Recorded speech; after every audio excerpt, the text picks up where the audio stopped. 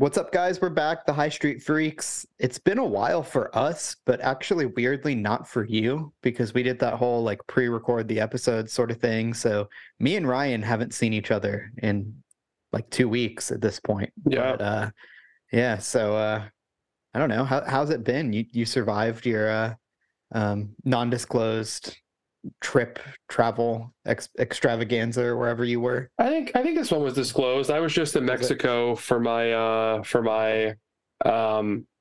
my corporate retreat for my day job. Not the Meet at Midfield Mexican corporate retreats coming after we flee the country on Good tax God. evasion. Yeah. I would do anything for a Meet at Midfield Mexican retreat. I think we need to plan that. That would be really fun, honestly. We can just open it up to subscribers and stuff too. Just be like, hey, meet us here. Yeah, we have like a Patreon tier where it's like it's equally expensive to buy us a shot or see our feet. You just get to choose. Yeah. Yeah. I love that. If we don't specify, if you don't specify, you get both at the same time. Specify is the word, not specifies. Jesus, it's been a long day. I am feeling the after effects of Mexico today, but I'm powering through. I'm excited for this pod. Yeah, Mexico killed you. Not. Well, you're still standing. You're still standing. I'm still standing. I got in last night to Pittsburgh at like, I think midnight basically, and then I had to work this morning at 9 a.m. Usually it's 8, but I don't know, pushed it back an hour. I feel that. I'm moving to Mexico. Sorry, I'm moving to Mexico. I'm moving to New York on Wednesday. So I had to go pick up the U-Haul today and do some packing. It's been a fucking adventure. It's been an adventure. It's going to be an adventure for the next 48 hours. But podcast to welcome reprieve. I'm here to just talk shit about the Buckeyes. Just kind of my natural state. Yeah, that's true. That's true. But I guess since it's been 2 weeks, there has been a whole bunch of shit that's just like collected. So we got quite a bit to talk about, actually. Maybe we'll make ourselves angry about things that happened a week and a half ago. Maybe we'll, be happy about some things. It's tough to tell. But I think our general rundown is we're going to talk some recruiting. We're going to talk some shit about Ryan Day as usual. I think you can just kind of pencil that in to the schedule on every one of our podcasts. And then I think we're going to give some updates on camp. Not updates. Camp hasn't started yet. We're going to give our thoughts on camp and tell you what we're going to be right about this year in terms of camp. So I don't know. It seems like a fun podcast. We've actually got some stuff to talk about. A little shoot around. Yeah, I'm excited. But I think the first thing I was excited about, and I swear to God, this isn't an ad read, it is Kyle Lamb. Good God. I'm gonna hand this over to you. How did you feel? How did you find what you just scrolled across on twitter.com? Sorry, x.com. Is that what it is? X.com. It basically was sent to me by like 3 or 4 different people in the period of about 5 minutes. That's how you know. I basically, me and DJ, and I think to a lesser extent, like Ben Axelrod and Gus, but people were all tagged immediately. It's just like the internet's foremost Kyle Lamb haters. I've been on the hating Kyle Lamb beat for at least 3 years now, if not longer. I think longer DJ for you. I think longer. It's like a 4-year resident of this beat. I think most people started on the hating Kyle Lamb beat when he started the like COVID-19 stuff. But you, I think, were an OG on that. And I think like everyone was like, holy shit, this guy's nuts. And you're like, yeah, man. Like, yeah, I mean, look, Kyle Lamb's a loser. Like I think I told the story before, so I'll keep it brief, but like I was obligated to work with him when I was working for Land of 10. Like they just had him, they basically fired out a podcast to him, and me and Ryan Ginn and basically us two, Austin Ward was also there, but I think he had the responsibility for it. We were required to do a podcast with Kyle Lamb like once every couple of weeks, just come on and do a quick hit. He's just the weirdest guy. Like he would end every episode with like, we're stop recording. He would ask me to hang out with him to watch WWE. Did you ever do it? I never once took him up. You need to take him up on it now. Yeah. God. He's like, dude, I got a new TV, like fights on this, and he called it like the fight too, which is the funny part. Like SmackDown this Friday. I'm like, I got plans. I can't swing it. He's just a weird guy to start with, then also became like a hard right-wing lunatic. I really didn't know about his politics much until COVID started, when he was posting about the Delaware State Fairgrounds hosting UN troops in blue helmets. That was, yeah. And also, don't forget the fact that he posted something else about the COVID vaccine stats, and Trayvon Grimes' dad, I guess, still followed him for recruiting for some reasons, and replied and just called him. Kyle Lamb was tweeting about COVID vaccine stats, and he just replied with 2 words, which were "cum drinker." Legitimately the funniest tweet I have ever seen. I saw that natively on my timeline too. Like, I think you did too. It was just like scrolling, and I was like, no fucking way. But I think, man, I wish this was a premium podcast. There are a lot of things that are they've been like scrubbed from the existence of the internet, it seems, but he has posted a lot of shady shit online, like conspiratorial stuff that like no longer exists. And so like I don't really want to get sued, because I think Kyle Lamb would absolutely, there's a very good chance that Kyle Lamb could like find this podcast and sue me. So I'm not going to do it. But there were quite a few things. It could be a lottery winning type day for him, legally speaking. Legally speaking, yeah. So I don't want to say anything that isn't provable anymore. But there were like before even the UN troops thing, there was a lot of like weird conspiracy stuff that he like posted about on like Rivals boards and stuff, that made it not really shocking that he was talking about UN troops landing at the Columbus Fairground. So like I can't really prove any of the things that have been like shady about him, but there's quite a bit.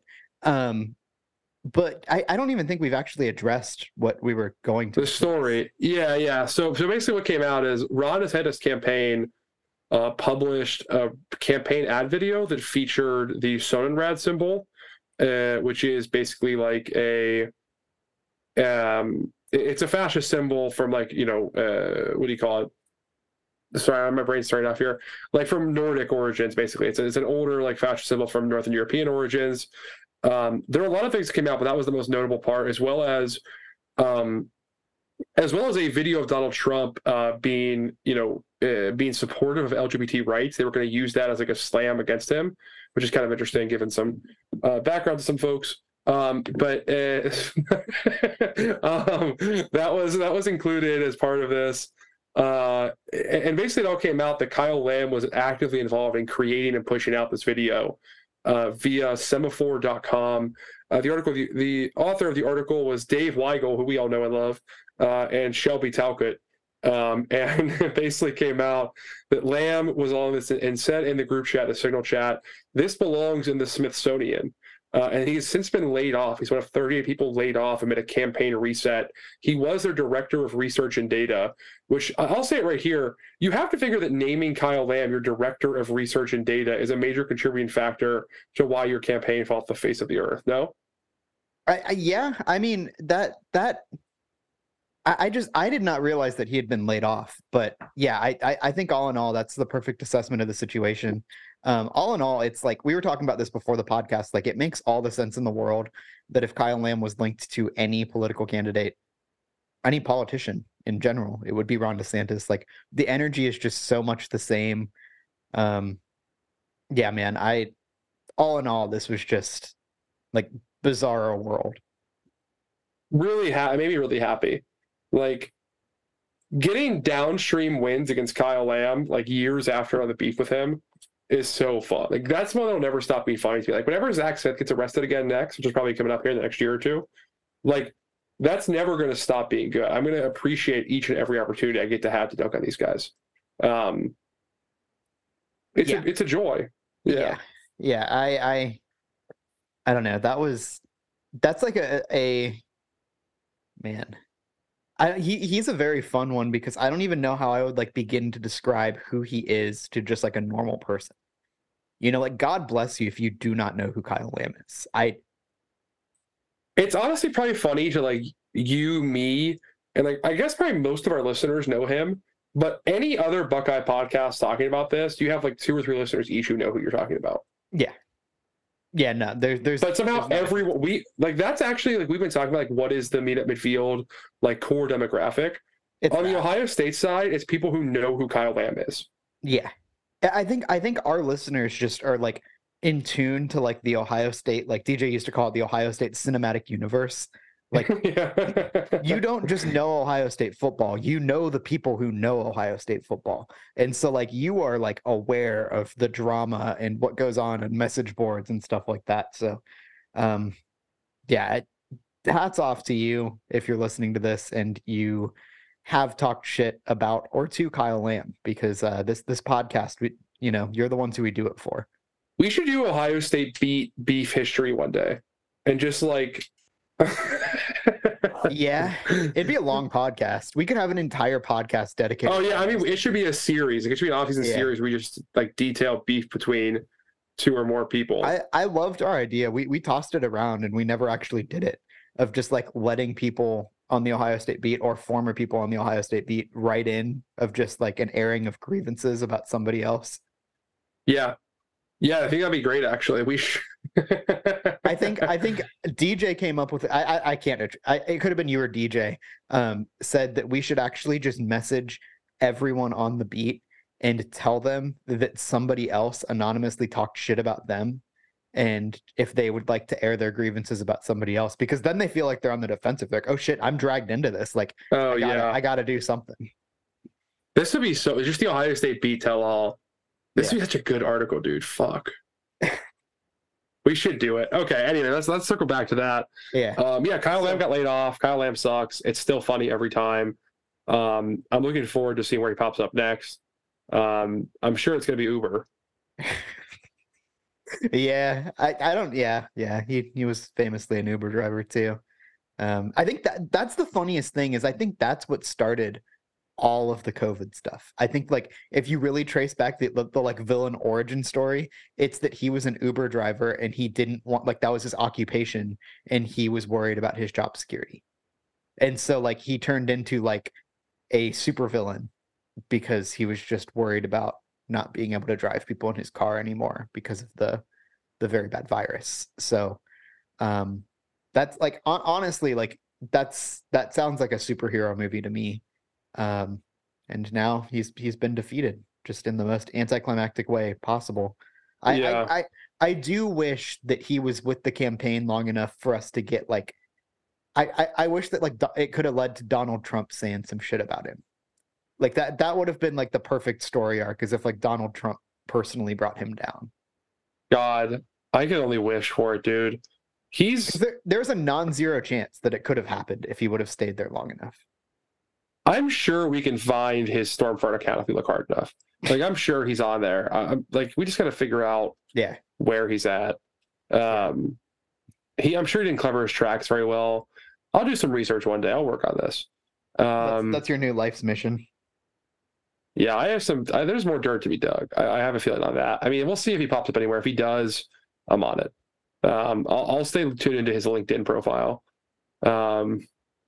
He's got to be on Truth Social too. Must be. I'm sure to find where he hasn't blocked me at yet. Yeah. I think I bet. Not only am I not blocked, I think he follows me on Twitter. Oh, so you should DM him for comment. Yeah. Would you like to comment on this story? Yeah.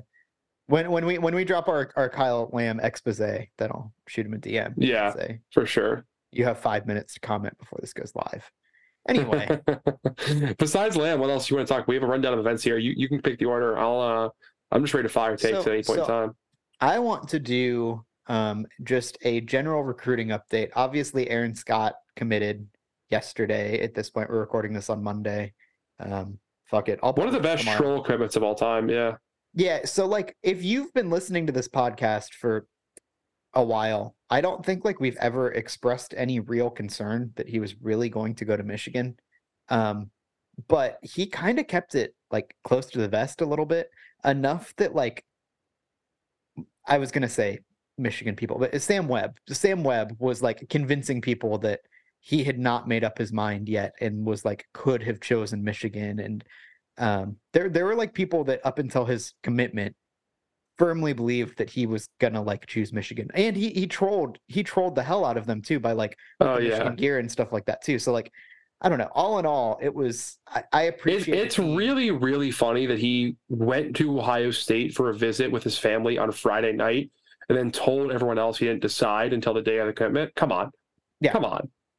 Well, It was especially funny because he did like an interview with Berm like 3 days before his commitment, like talking Yeah. about his commitment to Ohio State. And it's like, like sometimes kids give quotes about like if I'm going to commit, and they'll give quotes about what school. Like that isn't a thing that like, that happens sometimes, but this was like a 30-minute interview. You're not going to like sit down for a 30-minute video interview with a guy About for not. 3 different schools. Yeah. Yeah, that's not how this works. So anybody who claimed that he hadn't made up his mind or was really ever going to Michigan was lying to you. And if you're a Michigan fan that sincerely thought that he was going to Ohio State, or was sincerely thought that he was going to Michigan, you got lied to by whoever you get your information from. Sam Webb. Yeah. Sam Webb. Yeah. And there was that one one guy on their boards who claimed his son is a friend of Aaron Scott's, and Michigan was a leader all the way, and then basically he backed off in the final month. Yeah, I think he might have just making up the whole thing. I'm not sure. I that's kind of where I'm going to. I just like, I never got the vibe from anybody who was remotely plugged into this situation that he was ever going to go anywhere but Ohio State. And like, that's kind of the vibe that we've always given on this podcast too. I don't know. Maybe I'm talking out my ass here, but like, I agree that it was probably close, but like, I don't think Michigan was ever like the leader. But anyway. No, I tend to agree. Like they did make it close. They did a good job recruiting him. It just didn't matter because his dad was a Buckeye Patriot in control the whole time. Right. Like when someone, I remember I went there first. We have a couple buddies of the podcast I have a group chat with about recruiting. I forget if one of them found it first or if I found it first, but like his dad's Instagram account, once you scroll back on his dad's Instagram account and see the pictures he's been posting, it was never going any other way. Like his dad simply was not letting this go any other way. He was posting pictures of Aaron Scott in a signed Braxton Miller jersey back in like 2013. Like he has like a monthly post on the season of like him like in a Buckeye jersey with a Henny bottle. Like he is like Aaron Scott's dad is a specific kind of Dayton Buckeye football dad, which like I love it. If you know the kind of person, you recognize them immediately. Yep. And you have to. It's hard to. You have to be in that area. If you like, Dayton is almost more of a Buckeye stronghold than Columbus at a certain level, because like no one moves to Dayton. Yeah, no one moves to Dayton. Everyone from Dayton is from Dayton, like, or they're in the Air Force. It's one of the two. Yeah. Like, but like that like. Once I saw his Instagram account, I was like, I had no worries at all the last like 2 or 3 months of the recruitment. It was over. Yeah. That's it. Yeah. Other recruits I am worried about. We're going to do a quick recruiting rundown here really quick. I'm going to give a couple sentences to each guy, make this kind of quick. KJ Bolden has been back and forth between Ohio State, Georgia, and Auburn. Florida State has some buzz, but he's not going to Florida State. Bama's out of it. It is allegedly a 3-team race. He gave a quote saying he almost committed to Auburn. I do not buy it at all. This one's coming out on Sunday. I believe this coming Sunday. It's going to be released. I think it's an Ohio State-Georgia battle. I am leaning Georgia right now, but have some cautious optimism on Ohio State. We'll see. I don't think anyone knows. I think there's rumors out there from Andrew Ellis. He's silently committed to Ohio State, but he also did the same thing to Georgia. So I don't know. I love that. He is a game player. Ohio State should offer him whatever he wants in money. They should offer whatever amount of money he wants to get him. It's worth it. Brandon Baker, I think Ohio State will get Brandon Baker. I think he's in. I think they're getting him. I think it is Texas and Oregon running second and third, but Ohio State's been a constant here. I think he's coming to Ohio State. It's over this summer. Jeremiah McClellan and Chance Robinson with 2 remaining receiver targets. Also JoJo Trader, but I'll get to him in a second. McClellan has been a guy we've talked about a million times. It's kind of a back and forth between Ohio State and Oregon. He did cancel a scheduled Oregon visit, which is exciting. Mizzou has popped up this recruitment last minute. He's a Missouri kid. Mizzou's going to fire their coach this year, pretty much. So I don't think he's going to Mizzou. I appreciate the hometown stuff, but I'm not buying that one at all. They did just offer Chance Robinson, however, who is a Miami commit out of St. Thomas Aquinas, South Florida. He posted a picture of Jack Smith and Jigba, saying he's his favorite player of all time, whatever. And then he was talking with Jeremiah Smith, a couple other guys. I think they're going to flip him. I think they're going to get McClellan and Chance Robinson to close out the class and have 4 receivers. And it's like Brian Hartline just found a top 150 guy, like after not talking to him all year, like offered him like 2 weeks later. It's pretty great. He's sick. Dylan Stewart, I think, is going to South Carolina, the 5-star defensive end. He visited there for their barbecue this weekend. I don't know. Ohio State sources are confident. South Carolina sources are confident. I don't really have any goods here. But to me, it seems like it's probably South Carolina. I'm just getting the vibe. It's them. Ohio State kind of emerged as second team, but I think he's probably got one back over there. When he didn't commit after his visit, I think it was over. Edric Houston, another 5-star defensive end, I think is coming to Ohio State. I feel pretty good on this one. It's been kind of in the barn for a couple months now. Buford kid, I think it's over. I think they're getting him. I don't think there's any other serious second team. The other team's floated up. It's just he's going to Ohio State.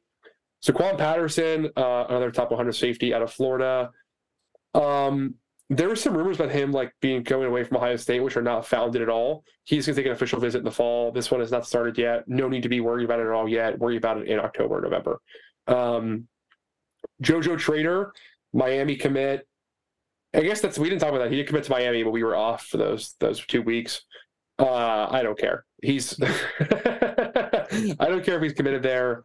They're going to win 7 games, and then they're going to lose all their NIL money because John Ruiz is going to jail. Have you been following that story? Yes. That is another absolutely wild story. I think they had I forget the exact numbers. I have a screenshot of it somewhere, but their promised revenue numbers versus their actual for his company Life Wallet. Let me pull it up here. I have it on my Twitter. They were projected to pull in $992 million in 2022 in revenue, and actually pulled in $23.4 million. Oops. That is a lot less if you're not aware of that. That's about 40 times less than they were expecting, which is, Kevin, I believe that's not great. No, I don't think that that's what you like to hear in terms of money. No, you don't. Yeah, so I mean, I think Miami doesn't have any money, and some of these NIL recruits are going to realize it pretty soon. And I think JoJo Trader will come to. I am predicting a flip for both JoJo Trader and Marquise Lightfoot, the defensive end, to leave Miami's class and come to Ohio State. Trader as a safety, Lightfoot as a defensive end. I'm hyped about that. Charleston Collins, defensive end out of Arkansas, was rumored to take an Ohio State visit this summer, kind of popped up. Has been really no juice behind this one at all yet. I think he is not coming to Ohio State. I don't know if he sticks to Arkansas or not, but I think he's not going to be a Buckeye. Dominic McKinley, 5-star defensive tackle out of Louisiana, took an official visit, had a lot of buzz. Basically, it's been nothing about his recruitment since. There's for any team. I think the fact there's no Ohio State buzz makes you think it's not Ohio State, but also no one has any buzz right now. I don't really know what to think about him. My prediction is not Ohio State. Kobe Black, 5-star corner out of Texas, another one here who is rumored pretty much the last corner Ohio State's chasing. Now they have Aaron Scott in the class. Again, I think he probably does not come to Ohio State. I think he probably is going to Texas or somewhere out there. My prediction is not Ohio State. That's kind of the board. Any notes on those guys you want to follow up on or anything you're interested in there? Nothing really. I think obviously the changes from last time we talked, I think would be, well, obviously Chance Robinson is new.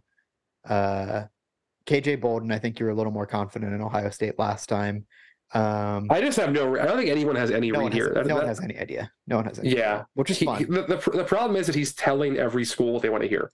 Yeah, which is great. I love that. It makes everything fun. It gives me vibes of Torrance Gibson / Von Bell. Both of those guys, where it's just who the hell knows. Unfortunately, both of those, worked out in my school's favor. But both of those guys, nobody knew until he put the hat on where they were going. So that's kind of the vibes I get from KJ Bolden, which is frustrating because I think he is by far the most important recruit still on the board. So that's, it is what it is.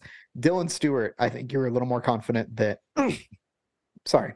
I think that you were a little more confident last time that he would end up at Ohio State, but South Carolina seems to have made a push there, which is fine, especially if they can get Lightfoot back. Yeah, I will say, as long as they get one of Stewart or Lightfoot, I'm chilling. If you get Houston plus one of those two, I'm fine. You need to find a third defensive end somewhere. Yeah. I don't know who that player is. Maybe Booker. Oh, I forgot Booker Pickett in this list. I think they're going to get Booker Pickett, dude. I feel good about that one, too. If they get those three, I'm good. It's not going to be a number one class we were hoping for, but that's a pretty good spot to be in. Still, you're in a number 2 or number 3 class. You're doing well at the right positions. I'm fine with that.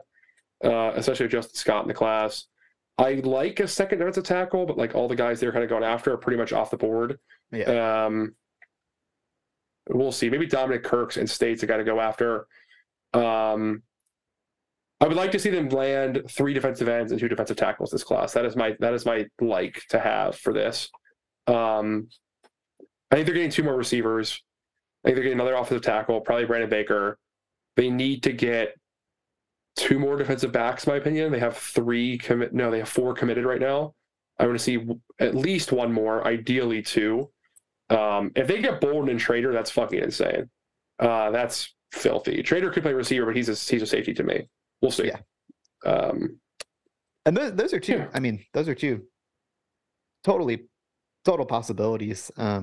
I think Bolden's definitely the top of my list that I would like to see happen. If they get Bolden, the whole tenor of recruiting the rest of the year changes. Yeah, I agree.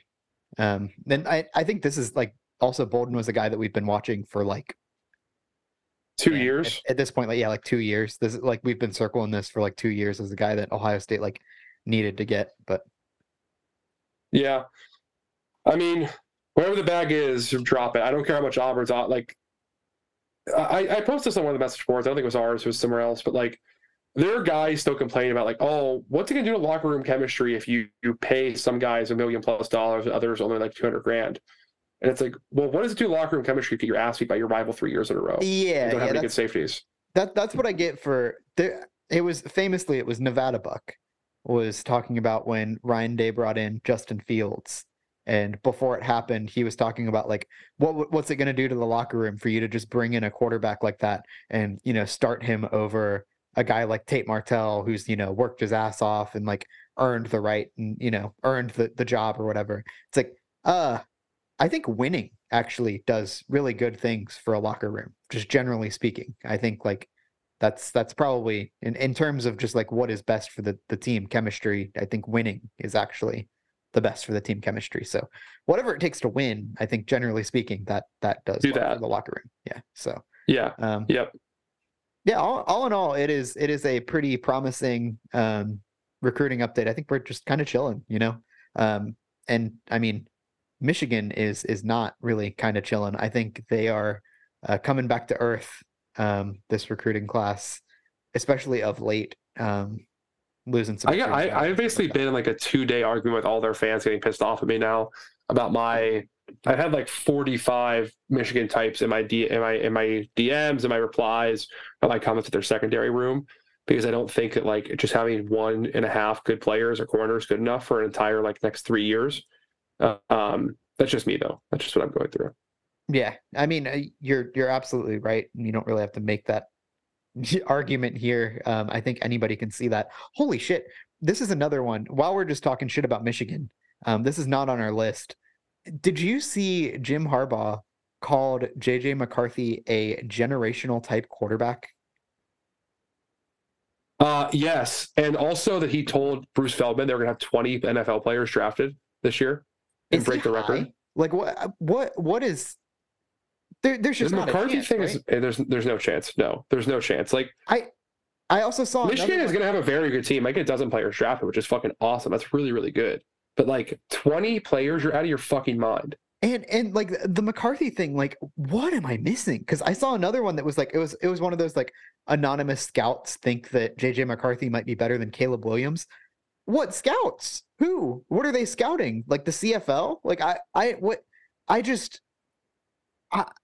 he's bad. He's a bad quarterback. He can't throw the ball down the field. Like no, dude. I don't know. Like, am I on an island? He can't process. Here? No, you're 100% right. He can't process. He's inaccurate. Like I see some of these like he racked up some easy throws against bad teams. He is accurate. Like, look, if you want to argue if McCarthy's learns how to become accurate the next year, his ceiling is like a top 50 pick.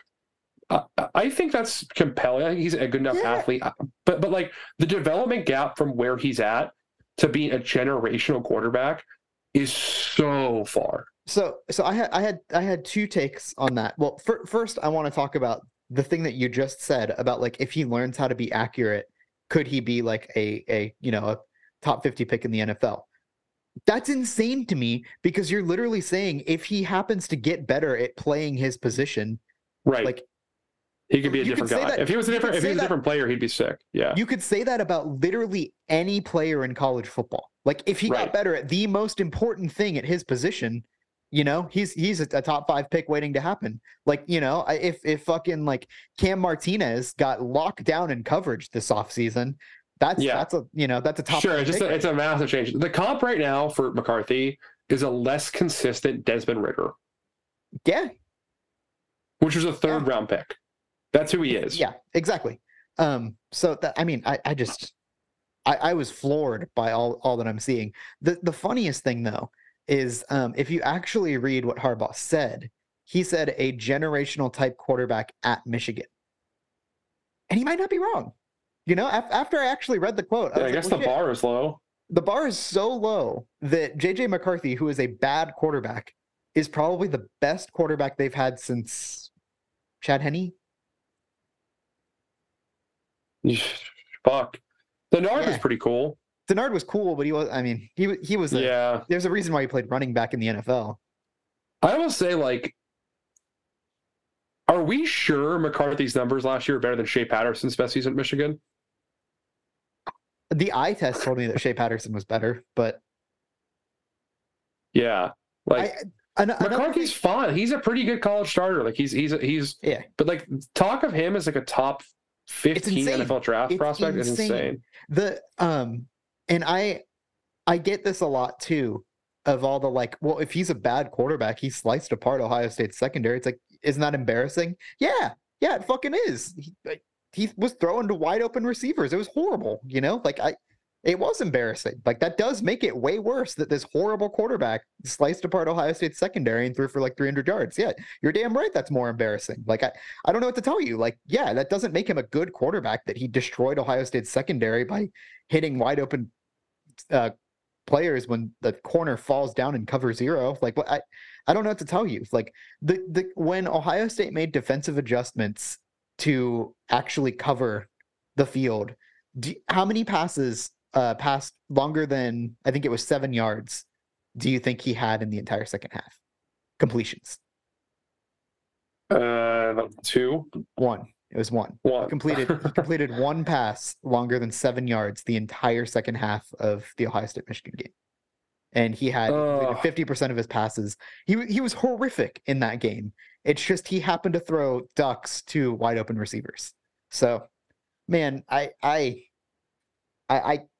don't know what to say to the people who can insist that he is not just like a fine quarterback. There are people that insist he is a great quarterback that's going to be like I don't know. There's Michigan fans that think he's better than CJ Stroud, which is insane. It's insane. They're insane. They're just delusional. Like, I think the thing about Michigan that's so annoying is like they are legitimately developing very well right now. They're a very good program. They're hiring very well.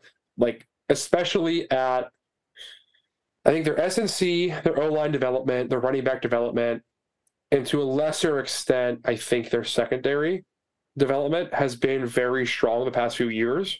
But like they're just conflating that as everything on their team is better than everyone else's team everywhere. They think they're better than Georgia. They think it's the best team in a generation. Like there's just still a lot of holes on this Michigan. Like the fact they have like an average UMass corner as their number 2 corner. They have like a guy who had like Sanderson was pretty good at slot corner. I think he's a pretty good player. Like maybe like a second or third team all Big Ten guy.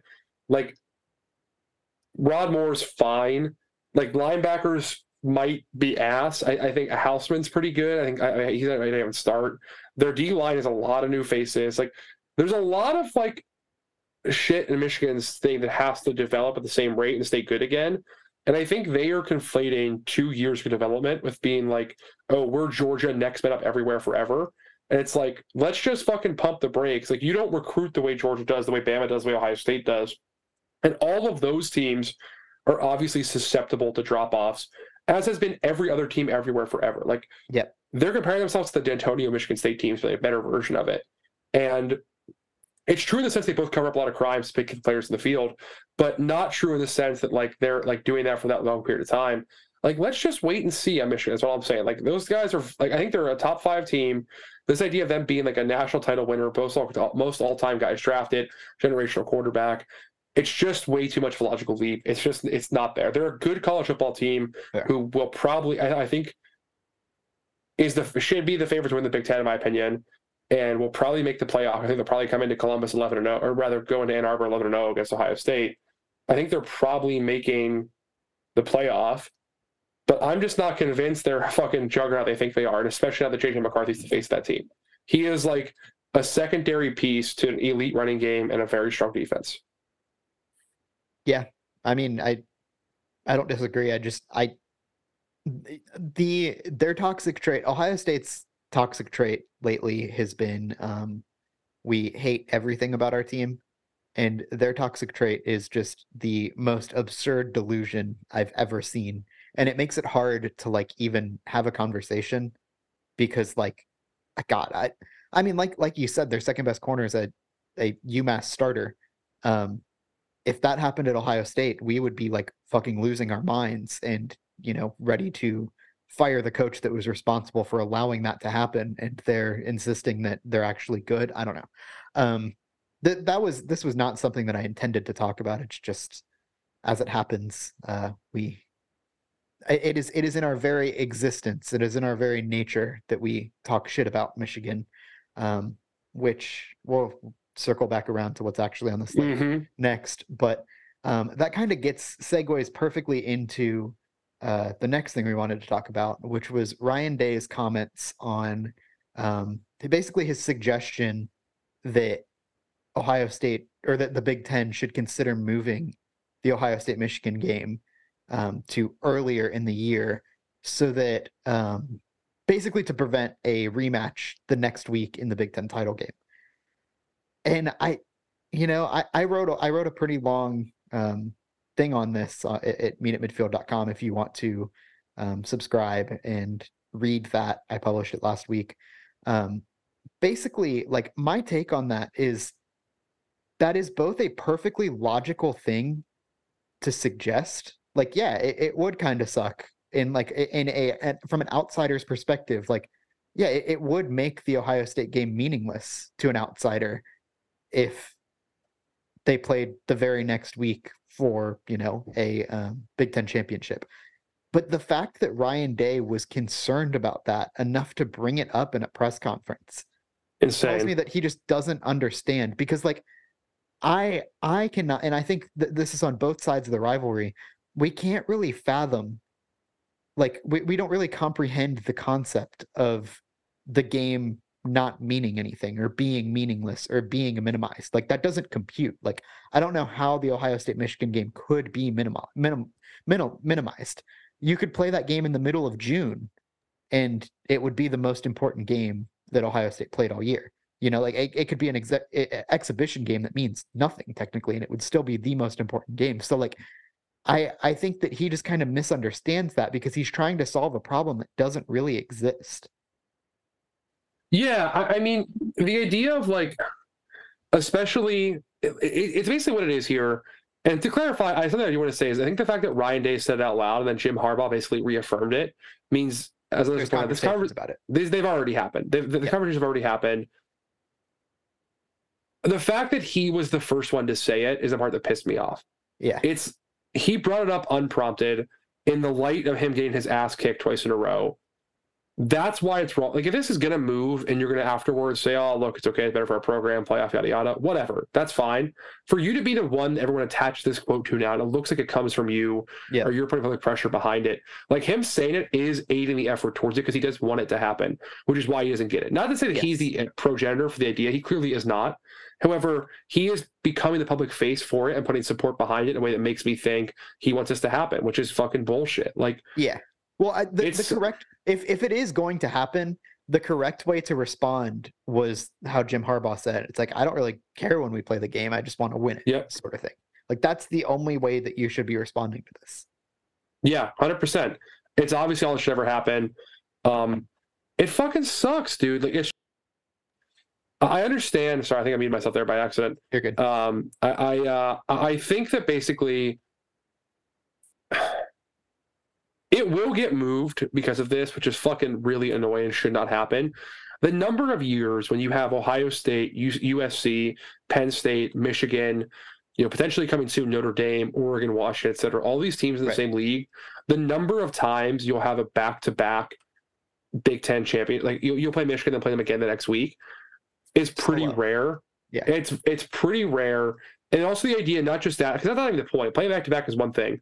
The argument that basically what they're saying is that the teams will be incentivized to rest their player for that game because they'll know they'll play again the second week. The Yeah. times where both teams have no impact on that game of them being able to make it, yes or no, is so infinitesimally low. It's just not going to happen. I think especially now as you have better opponents, better opposition, teams are going to play more like better teams more often. right. It's not going to go that way. So Marcus Hartman of the Dayton Daily News actually like ran the numbers basically going back. So Ohio State has played Michigan every year at the end of the year, the last game of the season since 1935. And since then, I think the number was 14, I believe. I don't have it in front of me, but basically it's in my article. I quoted him in the article that I wrote on Meet at Midfield. But it worked out to be like every 5 years ish, they could repeat or they could play again. And every 7-ish years, it would kind of be pre-decided who was going to the that there would be a rematch like before they would know that they were going to have a rematch before they played at the end of the season. But that also is skewed because the Big Ten was so bad and Ohio State and Michigan were so good during the 10-year war of Woody and Bo that I think almost every season during the 10-year war that would have happened. And it was like you knew before they played each other that they would have repeated. So I think, as you're saying, when you are adding more teams, more good teams like USC, potentially Notre Dame, Oregon, like that, to the mix, and teams like Penn State and Wisconsin, like, there are just a lot of other good teams in the Big Ten. The times that this would be like a foregone conclusion that Ohio State and Michigan would repeat or would rematch in the Big Ten championship game before they met each other on the field, like it is so low that it's not worth pre-planning for. Yeah. 100%. And again, I think Colton's response is the best one too. It's like, he should have said basically we would welcome the chance for us to do something an Ohio State team has never done before, which beat Michigan twice in one season. That's the only answer you got to have. And if they want to move it, they got to move it. That's their choice. Whatever. Who cares? Yeah. How hard is that? Yeah. And I think I should say if they do move it here, there is one way to spin it that I will not be absolutely furious with, which is to return to the third Saturday in November. Which you can say is a real tradition. It's been that way for, 100 of the rivalries, 120 something years. Yeah. Or more than that, I guess, 130 something years. But that's a fair shout if you want to say that. Anything except that's unacceptable. And even then, what is the meaningful difference between playing a team twice in 4 weeks or twice in 2 weeks? I just don't think it's that much of a difference. It's not. The only thing that is it would protect probably against we know that we're going to meet them again in the Big Ten championship game. I don't want to minimize this. I do see the logic behind that. I'm not sure. Logic, but it's not a logic. It's not a logic-governed sport. It should not be a logic-governed sport. Exactly. This is a game that is based on emotion, based on tradition. That is more important than that. Exactly. That's the whole thing. Is the rivalry was not built on logic of these two teams being really good or whatever. It was based on two teams that wanted to kick each other's ass and tradition and all of that. And so trying to logic your way around and find logical solutions to that, it just doesn't really compute. And I think that's what made people so mad, is because this is a game about emotion. It's about feels. It's about tradition. And this whole move has nothing to do with any of that. Yeah. Yeah, it pisses me off. I hate the way he framed it. I hate the way that he's pushing for it. I hate where it's coming from. The actual move itself, I do understand at some level, but I simply don't care that much. I just don't think that. Also, we should ask a question. The Big Ten championship won't really mean that much with the playoff coming. We know they'll never get rid of the game, but why can't the Big Ten just add a league you can't play team back to back? I don't care if you're the two best teams by record. You can't play back to back, and prioritize the game, which does better numbers every year in the Big Ten championship by far than prioritize the Big Ten championship. Doesn't matter as much. That's it. Yep. No, you're absolutely right. Or even a non-rematch clause. If you want to do that, fine. Right. Yeah. The best two teams that haven't played each other, like I don't know. Sure. But I don't know. I think I think that all in all, it is. I wrote a whole article on it. You can just go read it at Meet at Midfield. We don't need to talk. Yeah, you did a great job with that. But it's just I understand it. I see the logic behind it. I definitely see the argument. It just the argument isn't about what they're making the argument about. I don't personally care. I can't. The game would never mean nothing, so I don't really care if the game is minimized. And I mean, frankly, if that was the case and Ohio State and Michigan were resting their starters or something like that, hell yeah, I'd love to see Ohio State's second string versus Michigan's second string. Like, I don't know. It's setting up problems that I just don't think that we have. So, yeah. Well, you know what I am excited about, though, to kind of come back to a positive note here. I am pumped about the gray jerseys. Oh, yes. Yes. Sorry, should I do an ad read there? Should we do an ad read? Well, we can parlay gray jerseys into an ad read. I imagine that it will also be a gray out in Ohio Stadium that day. When they're playing Michigan State. I have actually been calling for that for like years, because you see, Ohio State tries this scarlet out. And it's just stupid, because most people wear scarlet to games anyway. They wear red to the games. They wear the red jerseys. And so like Ohio Stadium just like looks red. And so when they do the scarlet out, it looks no fucking different. It's just like fans are just wearing their like Braxton Miller jerseys or whatever. But I've been wanting them to do a like color coordinated gray crowd, and I think it'll look really cool. And if you are going to that Ohio State Michigan game, Home Field Apparel has you covered preemptively. If you want to shop their selection of gray shirts to match the upcoming gray alternate uniforms, swing on by. I think they have a few cool gray shirts. Yeah, they do. I own a couple of them. Yeah. Not only that, but they're also dropping a new Ohio State collection on Saturday. Exactly. Oh, is it this Saturday? It is this Saturday. Are we breaking news here? I didn't know about this. No, it's already public. Yeah, you just didn't read their tweets. I just didn't read their tweets. Some parts I am. There's Ohio State, Michigan, and Michigan State gear all dropped in the same day. Wow. And if you want to buy any of it, if you want to buy some Michigan gear to performatively burn as a weird guy, or you want to buy some Ohio State gear to wear for fun, including some gray stuff for the game, you can get 15% off your first purchase. The code Meet at Midfield. If you somehow, I guess this is a free pod. Maybe we have some new listeners. Season's wrapping up. Could be. Yeah. Hop on and hop aboard. Get some of your Home Field Apparel. Code Meet at Midfield.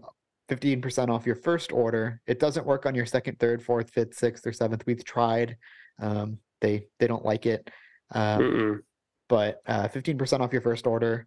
Yeah, man, I will be repping gray for that game. Whether I go or not, tough to tell. But I am very excited about these gray jerseys. I have been literally, like, as long as I can remember, I think I have wanted Ohio State to wear gray jerseys. I think there was like this sick, back when they even had like the gray sleeves, there was like a bootleg version of like a gray version of the old Ohio State gray sleeve jerseys that was like a gray, I don't know. But for a very long time, I have wanted gray jerseys, and they kind of teased me a little bit with those damn Wolf uniforms back in 2017, which looked really cool aesthetically. I just didn't. Except I didn't like the helmets. Yeah, the helmets weren't that cool. I wish they could have just had like regular helmets, or even worn like their black helmets or something like that. I don't know, anything but the helmets. But then they like attached like the wolf fur stuff to it, which was really weird. I don't know, like that. The whole like the uniforms themselves were like aesthetically beautiful. I liked them a lot, but like the whole wolf thing, if they're gonna make, I don't, that just didn't do it for me. But this time they're doing it right, and they put out the actual, basically the standard home and away kit, I guess, with just gray coloring, and it looks awesome. I'm very excited about it. Yeah, I'm pumped up.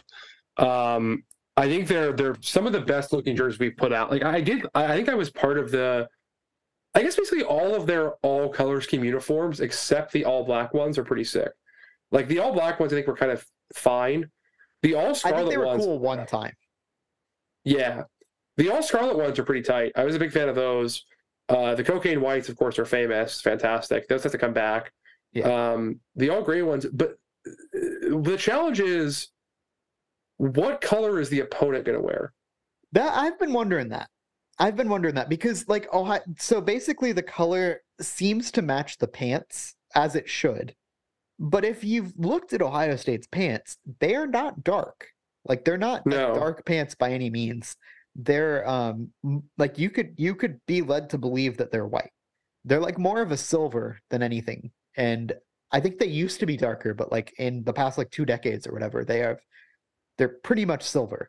So if they truly match the pants, I I don't know how you can wear white against that. Like maybe Michigan State's just gonna wear blue or green or whatever, but like I don't know. Like to me, these look more like away uniforms than they do home uniforms.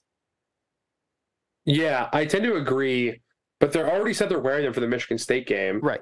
So I wonder if you just ask Michigan State to wear all green, because Michigan Yeah. State's home uniform is all green. It's pretty easy. Yeah. Yeah, that's fine. Like I'm fine with Michigan State wearing green. I think that makes sense, but um I think the reason why I really like the gray uniform, the gray jersey at least, is Ohio State has kind of been setting up for they basically just have the same a different color of all of their like pieces of the uniform. So they have like a black jersey, white jersey, red jersey, gray jersey now.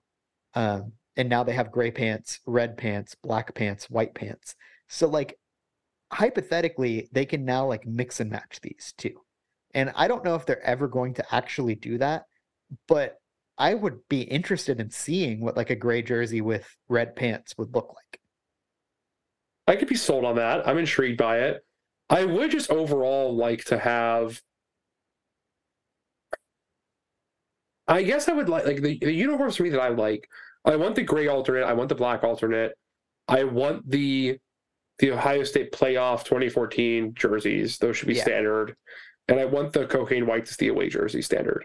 yeah, Like, but you mix in the gray and the black as alternates. yeah, Never fuck with the helmet. I yeah. do not ever want to. I hate when the alternates change the helmet. So I really like the black jerseys, but weirdly enough, I think the black looks the best when it's black with gray pants and gray helmet, like when the quarterbacks wear it during the spring game. I think that's Yeah, the best the black jersey looks because it looks like just a black version of an Ohio State uniform. Whereas the all black uniforms, like it looks like, I don't know, fucking Nebraska or something Oklahoma like that. State. Yeah, Yeah, yeah, yeah. So I yeah. think I agree with you. that is my favorite version of the black jersey is like weirdly enough when the quarterbacks wear them during the spring game. I think that's when they look Agreed. the best. So Speaking uh, of the spring game, Kevin, we're due for our first new practices since then, since April.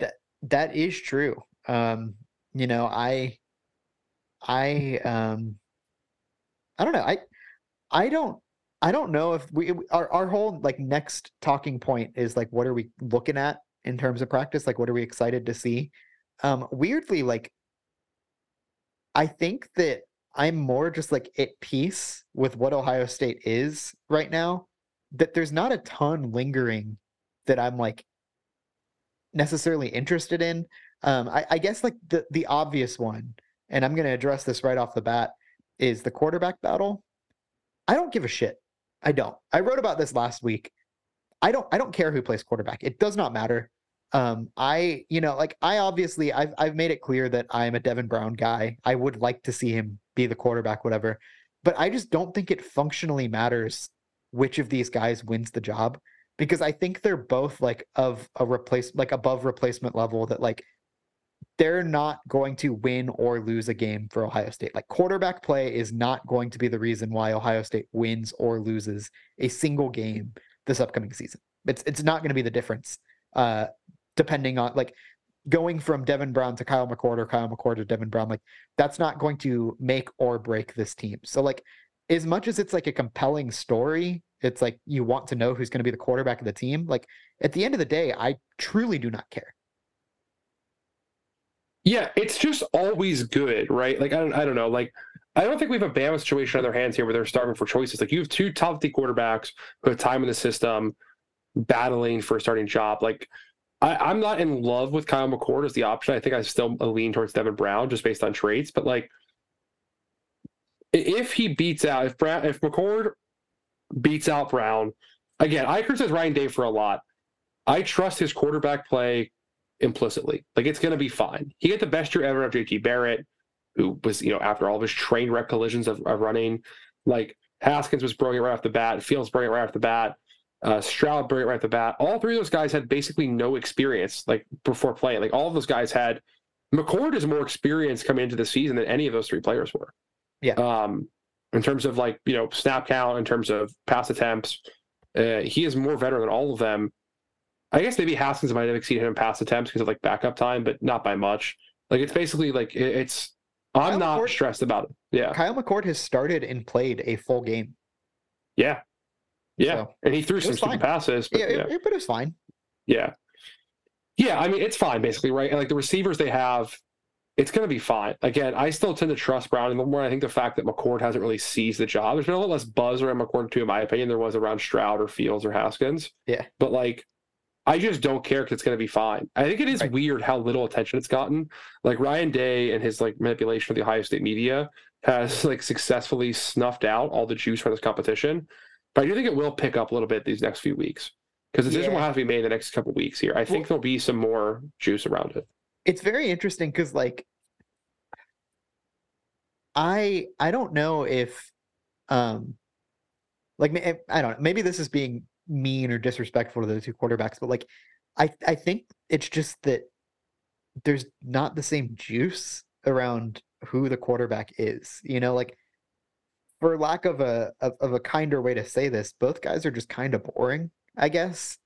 Yeah. Like, when you had, like, Justin Fields and it was like a quarterback battle between was that really a quarterback? That wasn't a quarterback battle. Justin Fields was going to be the starter. I think people were just excited for him to be, like, named the starter, whatever. And then you had, like, CJ Stroud earned it over Jack Miller and Quinn Ewers, that was weird all around. I don't know. There has been compelling, like, stars that people were, like, excited about, and I just don't see the same excitement for either McCord or Devin. Yeah. I guess the interesting part is this. If you want to look at it this way, it will be the first time since 2007 that Ohio State will go bell to bell with a white starting quarterback. Yeah, that's true. Man, because it happened with Beckman in 2007, but it's been 2008 since. There has been at least, like, multiple games started by black quarterback. On the other hand of this, I think we talked about this maybe on the Flipping the Field podcast with me and Patrick. Pitt has just landed a commitment from Julian Duggar of Penn Hills. It is the first time they have a black scholarship quarterback in over 20 years. Isn't that fucking insane? In college football, that's like how can you be that racist a program? How can you be that racist? And like that's, like, getting to the point. It's almost hard to do that. It is, because you have to, like, that's like an active choice. When's the last time Iowa's had a black quarterback? It was in the 2000s. Someone looked this up too, because there was someone in, like, the late aughts, I think. Damn. Yeah, that is. Oof. 30 years, you said? 20, but yeah. 20. Good Lord. That is. Oof. That is nuts. Yeah. Man. And that's just, like, on the roster too. That's not a starter, right? Correct. Yeah. Man. Jesus. Yeah. That's a fan reported stats. I don't know if that's 100%. Like, I should probably verify all that based on their signees, but I'm 95% we don't sure verify things. Yeah, we don't. Yeah, we just. It sounds. We trust Zach. We have to solid. Yeah. But yeah. Besides the quarterbacks, I guess I'm also interested to see, of course, the big ones, the OL battle. Everyone's kind of excited about that. What did you make of Ryan Day's comments with the tackles? Did you follow that story where he was kind of talking about some of the tackle configurations? Yeah, it was. I don't know what to make of anything. I haven't known what to make of the tackles for, like, since the spring, I think. And so, like, every time something comes up about them, I think I get more confused, and I feel like we should be getting more clarity as time goes on. But like, God, I have no idea what to expect from the offensive line, generally speaking, this upcoming season. And maybe that should make me more nervous about the quarterback than it should. Yeah, well, the thing that intrigued me is the fact that he didn't mention George Fitzpatrick, but did mention Tegra Tshabola and Luke Montgomery. Right. I still tend to think, like, my gut assumption here is the starting tackles are Josh Fryer and Jimmy Simmons. Which, by the way, did you see that he always goes by Jimmy now? If you've been following that Josh Simmons goes by Jimmy on the team. I did not catch that, but yeah. So I guess it's Josh Jimmy? Fryer and Jimmy Simmons, the one I'm kind of betting on here. I still don't think Tegra is a tackle. Tegra is a guard to me. He's been a guard since his sophomore year of high school. That's what confused me the most, because it seemed like reading between the lines of how he was talking in the spring, it seemed like I tried my best at tackle. It didn't work. I'm a guard. I'm a guard. Like, it was harder than I thought it was going to be. Obviously, I didn't win the job. And like, that seemed to be like how Ryan Day was approaching it too. But like, is he still a tackle? Is it a lack of confidence in Fryer? I wonder if Fryer go back to right guard and Tegra, like, that's concerning. Well, because I thought, so like, you have to assume old Jimmy here is going to slide in there, because he's I don't know, he's the guy that seems to be like, you don't bring him in if he's not going to start. Agreed. But and they obviously haven't seen him, like, he hasn't practiced officially yet either, since they added him in the spring too. So like, obviously, if they're still talking about Tegra as a tackle, you can't really read between the lines there and assume that they don't have confidence in old Jimmy. It has to be Josh Fryer. I think logically, right? Well, I think they're both going to start a tackle, right? That's the thing, is I don't think there's any, like, yeah, I guess you have to think that. You have to think that Fryer doesn't have the job, like, didn't do as well as they thought he would. The only other thing that you can make is that, do they think Tegra sucks inside? See, like, I feels to me like, I think they're trying to find a way to get Tegra on the field. My opinion, which you know very well, is still their best five is moving Jones to center and playing Jackson and Tegra at guard, and probably Fryer and Simmons at tackle. I don't make anything of Luke Montgomery being included, by the way. Luke Montgomery is just a talented player they're going to include there. Fitzpatrick not being mentioned does worry me. I basically think it's a three-man battle, right? And it's like, it's Tegra for some reason with Fryer and Simmons. And maybe Jackson gets tried there, but I don't know. Like, I'm starting to get more nervous with the line than I was, like, off those comments. Well, I was at peace with it, and I thought that it was going to be pretty simple, like you said, but with the Tegra, I don't know, man.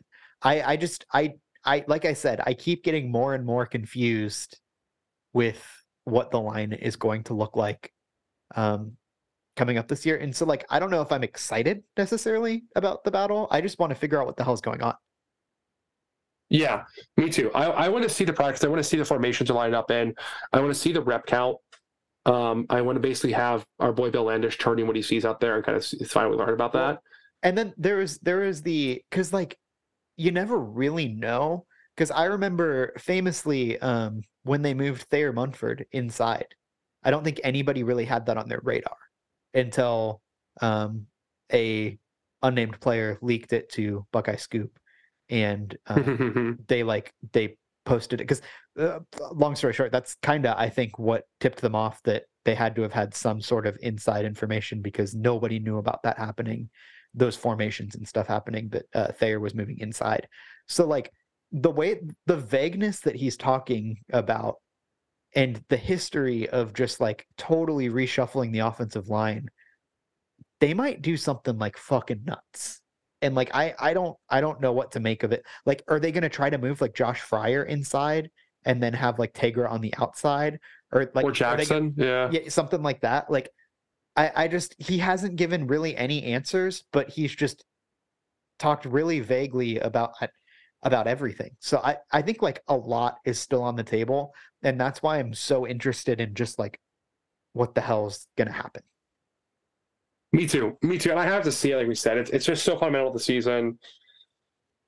Like, I don't know. I just don't know. I don't really have an answer here, and it's concerning. But I do think I think that I'm confident that Simmons will be fine at one of the tackle spots. I think he's a competent Big Ten tackle. I think they're going to be fine at guard based on their options. I just don't know the rest of it. Yeah. I don't know what happens at center. I don't know what happens at left tackle or one of the other tackle jobs. One of the tackles. I just don't know. Yeah. I think it will end up being okay. And I don't know. Maybe that's just blind optimism, but like I think it's gonna be fine. I just don't really know what the hell their plan is. And Ryan Day has not, the way that he's talked, it has not been like, this is our firm plan. Like there's been nothing in his comments that like tells me this is what we're going to do. And that leaves me kind of concerned, I guess. At least curious. Yeah. Curious is the right word. Because like at the same time, he doesn't necessarily sound worried. And maybe that's just like him being a coach, because like a coach shouldn't be like concerned at this point. But like, his comments don't sound worried, but he also just like isn't giving the answers that I expect him to give. Yeah. And also, again, I want to point out here really quick. If they do fuck it up this season, the offensive line is bad or a liability, it's a direct reflection of his portal strategy, which sucks, and I've talked about multiple times. Yeah. And it's his own fault. I'll say that is the kind of last thing on the O-line. The other stuff, the defensive line performance, I guess I'm kind of interested to see how Jack Sawyer does, but I won't read much into that because of the tackles. But really the bigger thing, I don't know if you have any comments on D-line. I think pretty much we're both agreeing on it. It's just like, the bigger thing is the starting safeties, right? Are they actually going to fuck around and play Proctor or Martinez, or was that all just like keeping them around and not transfer during spring ball? I'm praying to God it's the latter. Yeah. I've been on this train too. This is my very public take. I can't see a realm of reality where the good players are not starting by the end of the season. And maybe they give the bad guys a run towards the beginning of the season. But by the Notre Dame game, I think we're going to see the good safeties playing. I think so too. The problem with that is they keep doing that and they're not winning games by enough. That Day, who's already way too conservative when he pulls his starters, he keeps them in way too long, doesn't actually get enough reps, and then he doesn't get enough reps for the young guys. So because of that, then he even doubles down further and playing it. Like if he starts with the bad players first, you know he won't put in the good players fast enough in backup positions, which means then he'll use his argument midseason and say, well, the guys who are more experienced, more veteran, these guys just aren't battle tested, yada, yada. Right. And we won't see the good players at all. There's no argument for that really based on how little Josh Proctor has played and how little like Mitchell Melton has played, for example, for CJ Hicks. Like Hicks and Styles have to play. They have to start. I still think they should have moved Ransom. Maybe they do. I don't know. I'm just like, I'll be out if it's not Ransom, Styles, Carter. I'll be apoplectic. I don't know what else to say.